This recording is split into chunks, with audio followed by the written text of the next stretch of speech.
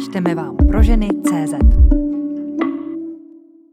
Jak často převlékat postel, jestli si myslíte, že stačí jednou za měsíc, koledujete si o malér. Článek napsala Tereza Ševčík-Dusová. Může se to zdát jako zbytečná práce, protože se za týden přece nemůže povlečení a prostěradlo ušpinit, chyba lávky, ulpívají na nich nečistoty, které mohou přivodit zdravotní obtíže.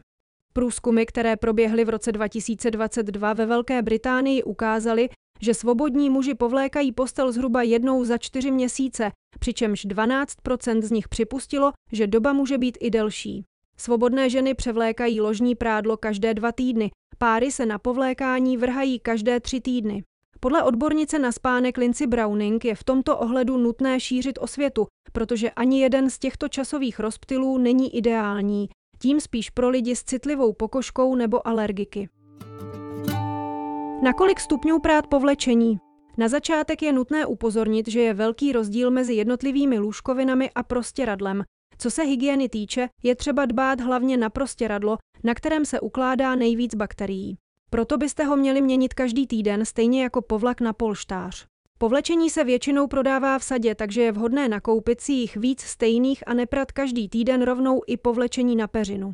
Každé puštění pračky zatěžuje životní prostředí, tak proč do ní cpát zbytečně i to, když povlak na polštář nezabere tolik místa a můžete ho přihodit k prádlu nebo ručníkům. Povlečení perte na 60 stupňů a nezapomeňte ani na péči o matraci. Minimálně jednou za 2 měsíce ji vysajte pomocí nástavce na čalounění.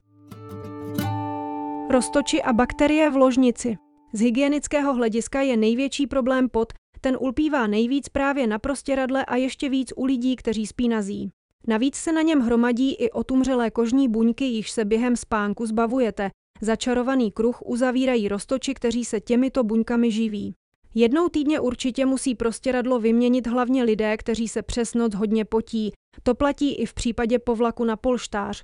Na tom se k bakteriím přidává i maz z pokožky hlavy, vlasy a sliny. Vzhledem k tomu, že kůže na obličeji je hodně citlivá, mohou se dostavit vlivem bakterií i kožní problémy, jako je například akné. Tip: po svlečení starého ložního prádla si umyjte ruce, než budete manipulovat s tím čistým. Bakterie z povlečení totiž zůstanou na rukou a vy budete přenašečem. Co nejvíc škodí ložnímu prádlu? I když to není nejhygieničtější, pokud na tom trváte, můžete dobu převlékání prostěradla a povlaku na polštář protáhnout na jednou za 14 dní. Vyplatí se ale dodržovat tato doporučení. Nejlepší materiály povlečení: bavlna a hedvábí. Na výměnu povlečení lze nahlížet i z psychologického hlediska. Existuje jen málo tak dobrých pocitů, jako vklouznout do postele s voňavým čerstvě převlečeným povlečením. Vůně ložního prádla vám pomůže cítit se klidně a šťastně. Nabádá Lindsay Browning. Důležité je ale i vzor povlečení a jeho materiál. Odborníci na spánek se shodují, že povlečení by mělo být monochromatické, protože výrazný potisk vás může při usínání rušit. Vyplatí se na povlečení nešetřit a zainvestovat do lůžkovin z bavlny nebo hedvábí a prostěradel s absorpční schopností. V těchto materiálech se totiž neusazuje tolik nečistot a nejsou tak savé. Článek pro audio připravila Jana Šretrová, přečetly robotky Sylvie a Magda.